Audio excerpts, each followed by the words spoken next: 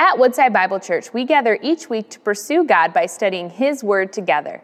Today, we invite you to look deeper into 1 Peter, tuning into our current series, Unshakable, Steadfast Hope in an Unpredictable World. Join us as we allow God's Word to shape us and renew our hope with the brilliant truth of the gospel.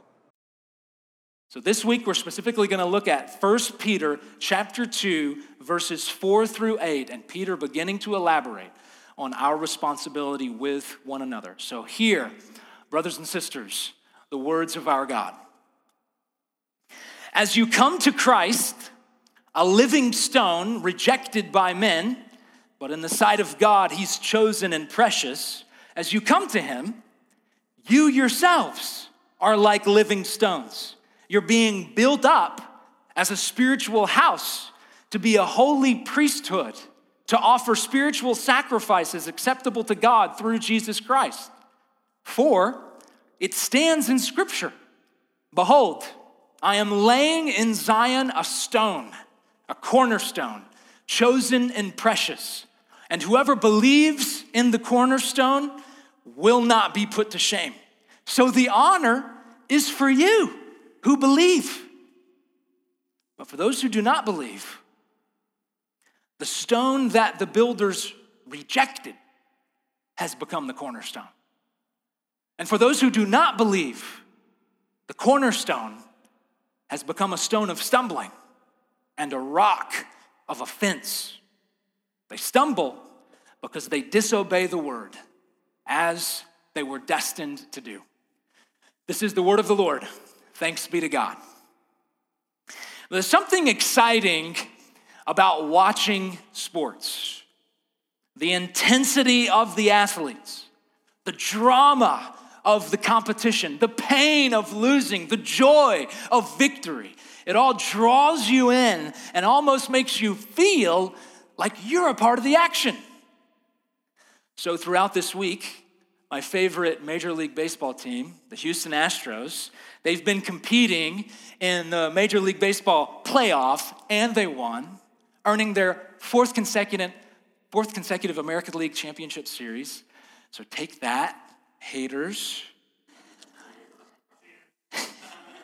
Haters. And these games that we won, they were played in the middle of the day, oddly, at like 2:30. So I had to listen to them on the radio in my car as I rode around town or was running errands in the evening. So there I am, driving around town, fist pumping when we hit a home run, yelling when the ump makes a terrible call, hanging my head when the other team scores a run to take the lead. But the moral of the story is, I'm gonna get in a car wreck eventually. For this game being played across the country in Los Angeles. This game that I'm not even watching, I'm just listening to it, but it so feels like I'm a part of the action. You ever been there? You get so sucked into a game, you scream, you cry, you curse, you shout, you get so drawn in that it makes you feel like you're actually a part of the game. But the truth is, we're not. We're just spectators. Despite feeling all that passion and excitement for my teams, I'm not actually a part of the team.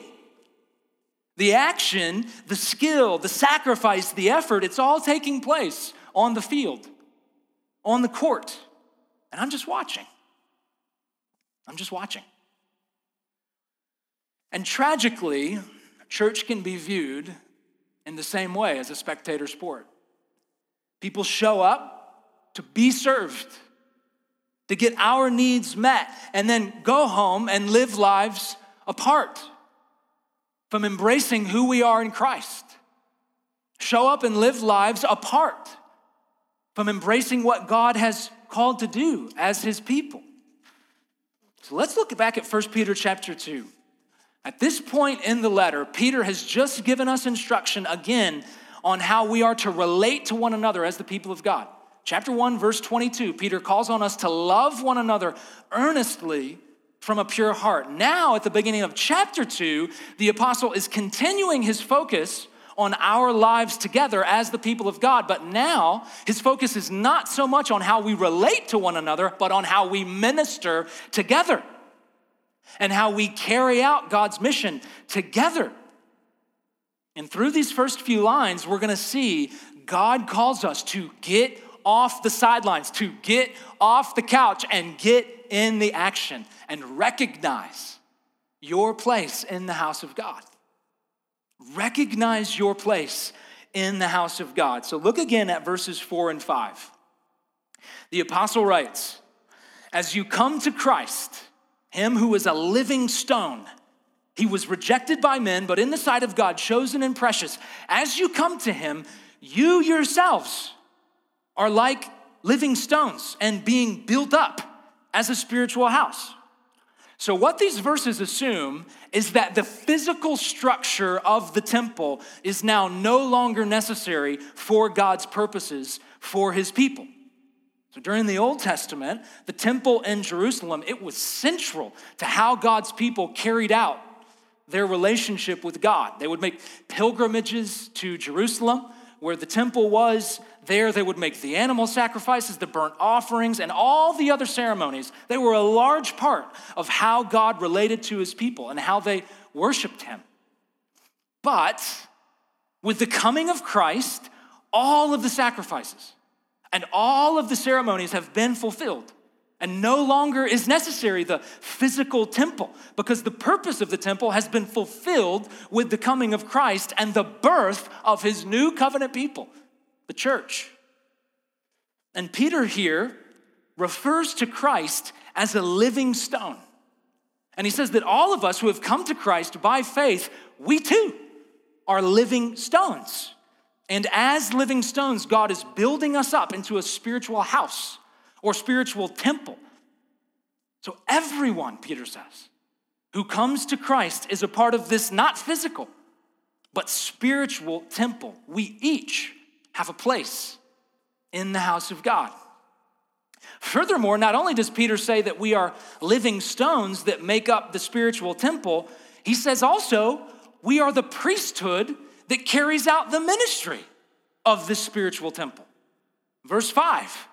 Peter says, you yourselves, like living stones, are being built up as a spiritual house in order to be a holy priesthood. And then next, the apostle adds some Old Testament proof that the building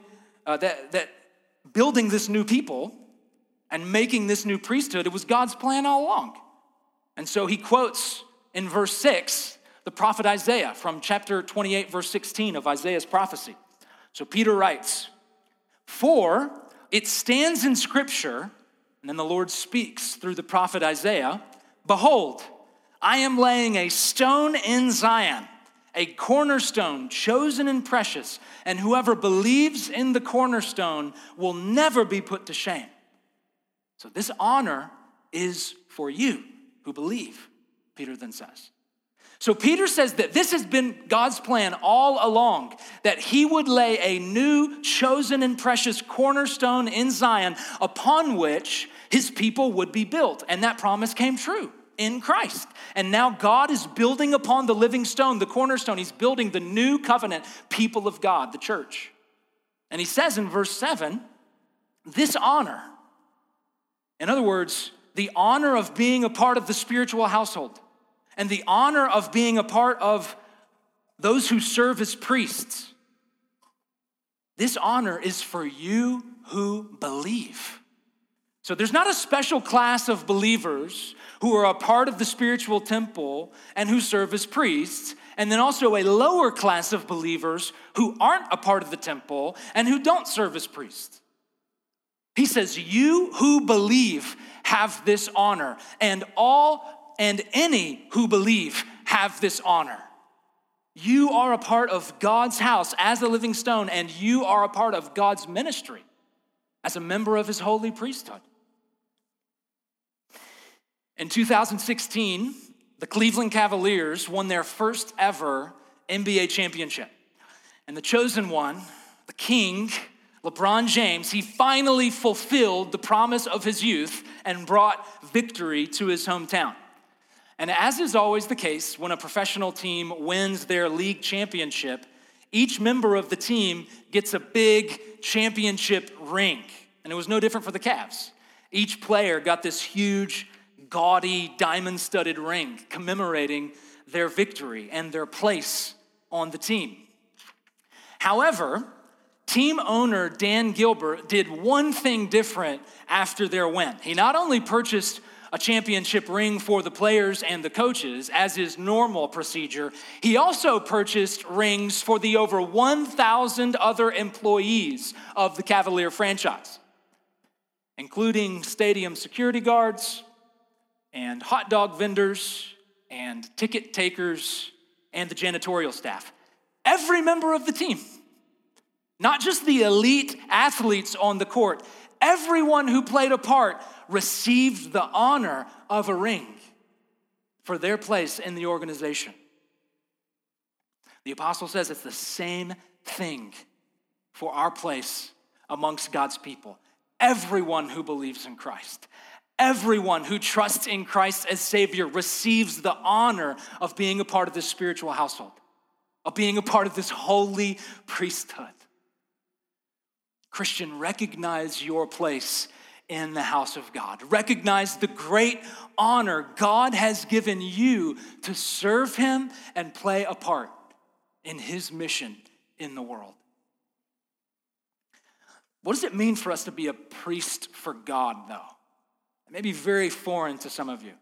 Well, Peter tells us in these same verses what it means and what we are to do as priests of God. He says in verse 5, you yourselves, like living stones, are being built up as a spiritual house to be a holy priesthood in order to offer spiritual sacrifices acceptable to God through Jesus Christ. That's our purpose. That's our role as priests in the house of God, to offer spiritual sacrifices. And an important follow-up question, what are these spiritual sacrifices that we are to make? Well, Peter doesn't flesh this out in the immediate context, but I think we can say that the spiritual sacrifices we are to offer to God are everything we do by the Holy Spirit. So we don't make grain offerings anymore, as they did during the Old Testament, nor do we make animal sacrifices, as God's people did in the Old Testament. But we do make spiritual sacrifices by offering to God our spirit-empowered lives. So earlier in chapter 1, verse 16 of this letter, Peter instructs us to be holy in all of our conduct.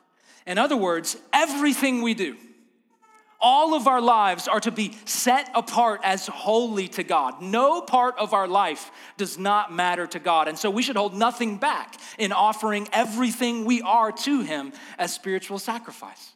In other words, we're called to get off the sideline, get off the couch, and get into the action of fulfilling God's mission in the world. And we do that by offering, by sacrificing everything, every part of ourselves to Him. Our time, our talents, our resources, our relationships, our minds, our bodies, it all belongs to Him. We sacrifice it all to Him in order to play our part in the house of God and to fulfill the mission of God. And so we must ask ourselves, what are you holding back? What part of your life are you not willing to sacrifice to Him? What area of your life are you not willing to open up to let the Holy Spirit have His way? Church, recognize your place in the house of God. You are a part of God's holy priesthood. You have this great honor, this noble calling, and we're called to sacrifice all of ourselves by the Spirit to Him. Recognize your place in the house of God. Well, as Peter continues in these next couple of verses, he does so by way of warning.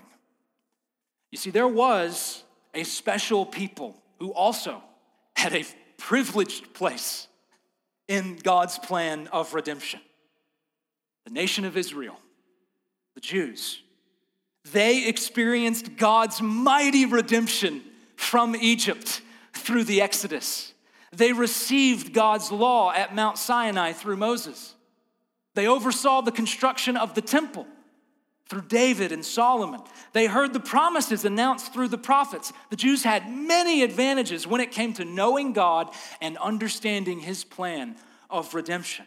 They had an incredible honor in their role in God's purposes.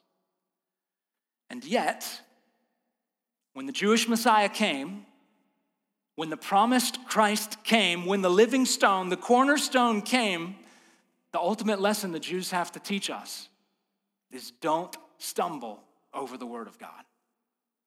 Don't stumble over the word of God. So listen to how Peter puts this in verses 7 through 8. He says, so this honor of being God's new covenant people, this honor is for you who believe. But for those who do not believe, the stone that the builders rejected has become the cornerstone. And the cornerstone has become a stone of stumbling and a rock of offense. They stumble because they disobey the word, as they were destined to do. So Peter here quotes Psalm 118, verse 22, and he quotes Isaiah again, this time chapter 8, verse 14. He quotes these two Old Testament passages to show that the same stone, who is the cornerstone of God's new covenant people, is also a stone of stumbling for those who don't believe. Though by God's grace many have come to Christ for salvation, there are also many who reject him and are offended by him.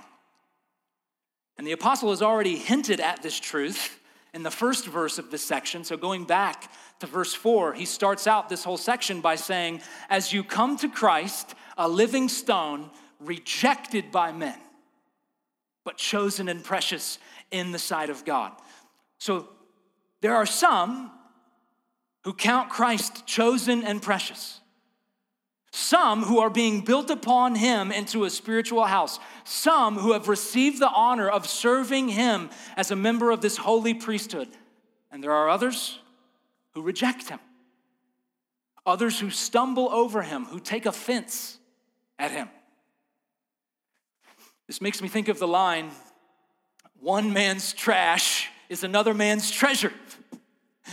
This slogan is the motivating force behind activities such as dumpster diving, garage sales, and flea markets. The owners of certain items may be just days away from sending their things to the trash heap, but there are other people who will give their money for these same items.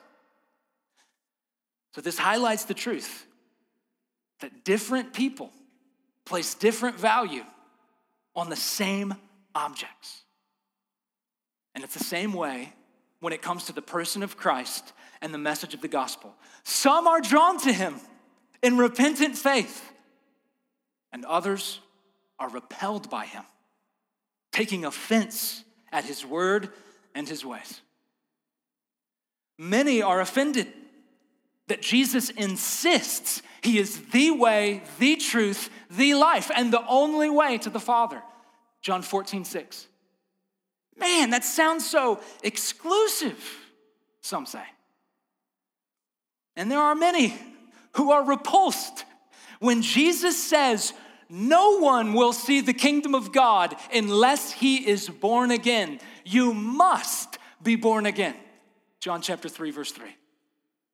When I heard that verse as an unconverted 19-year-old, it stopped me in my tracks. Man, that seems so drastic, so extreme.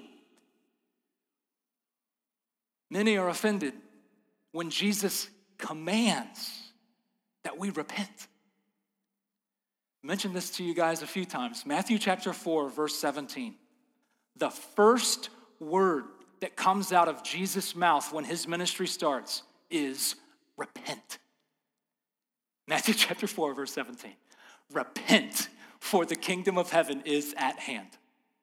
Now, right before that, the very end of Matthew chapter 3, at Jesus' baptism, there's a quick exchange that Jesus has this one line to John the Baptist.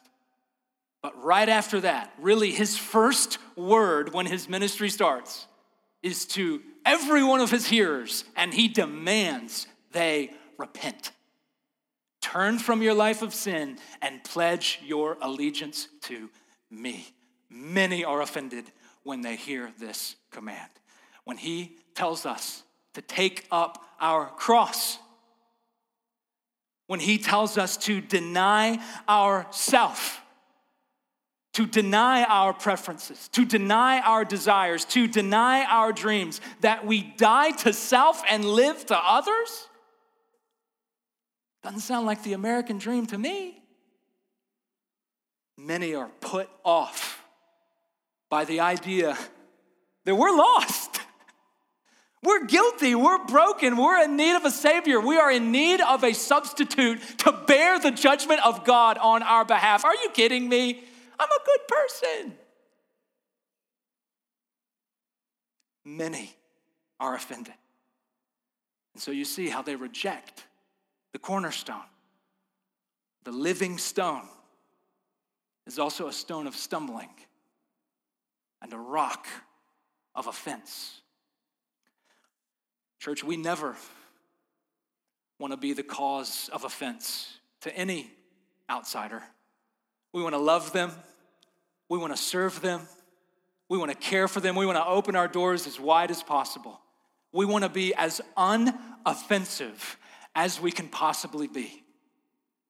But eventually, there is a point where we have to share offensive truth and own up to the fact that the cornerstone, the living stone, the one we love, is also a stone of stumbling. And eventually, we have to be honest about that. The gospel, the message of Christ, includes some hard truths to swallow, some humbling truths that we gotta face. But this hard truth, this offensive truth, is what we need. The gospel call to repentance, the gospel call to self-denial, the gospel call to embrace the cross, it is not easy, but it is good. Don't stumble over the word of God. Let's soften our hearts. Let's humble ourselves. Let's be honest about our depravity. Let's be honest about our brokenness. And let's build our lives on the cornerstone of Christ. Build your life on the cornerstone of Christ. He is chosen and precious in the sight of God, and upon him we are being built into a spiritual household. In him we have this great honor, this great purpose in life of serving among his holy priesthood. You saw that there at the end of verse 8. The apostle says that those who take offense at Christ, they stumble because they disobey the word, which is what they were destined to do. But church, God has destined us for something different. God has destined us for something better. As Peter referred to us earlier in the chapter, we are God's obedient children. He has destined us to live with him as our Father. He has set us on a path to walk in obedience. He has put us on a foundation that is unshakable. Church, let's embrace what's ours. Jesus, the living stone, the cornerstone, the chosen one, the precious one, the honor of being a part of his household. The honor of sharing in this great purpose of serving in his holy priesthood. Let's build our lives on the cornerstone of Christ. May it be so. In the name of the Father, Son, and Holy Spirit. Amen. Church, let's stand as we prepare to respond to God's word through song. Our Father in heaven, we are grateful this morning that you have bestowed upon us this great privilege of being a part of the household of God, a spiritual household where your Holy Spirit dwells. And God, we are expectant that you will continue to build your church, living stone after living stone after living stone. God, may it be so that you would add to your church, that you would build us until he comes. God, may we build our lives on the cornerstone of Christ. And so in each one of our hearts, God, humble us. Identify those areas, Lord, where we need to hear hard truth, where we need to be honest with ourselves, honest with your word, and come before you with humble repentance, humble faith. Lord, make us that kind of people. May we never stumble over the word of God, but may we prize the living stone. May we count him precious, him who is the cornerstone. God, thank you for your son. Thank you for this great people to be a part of, the church. Thank you for this great purpose to have in the world, serving you. God, help us to give all of our lives, even as we lift our voices now. In Jesus' name, amen. Thank you for joining us as we study God's Word together. We would love to hear how God is moving in your heart and get you connected into the Woodside Bible Church family. Head to woodsidebible.org/connect to introduce yourself to us today.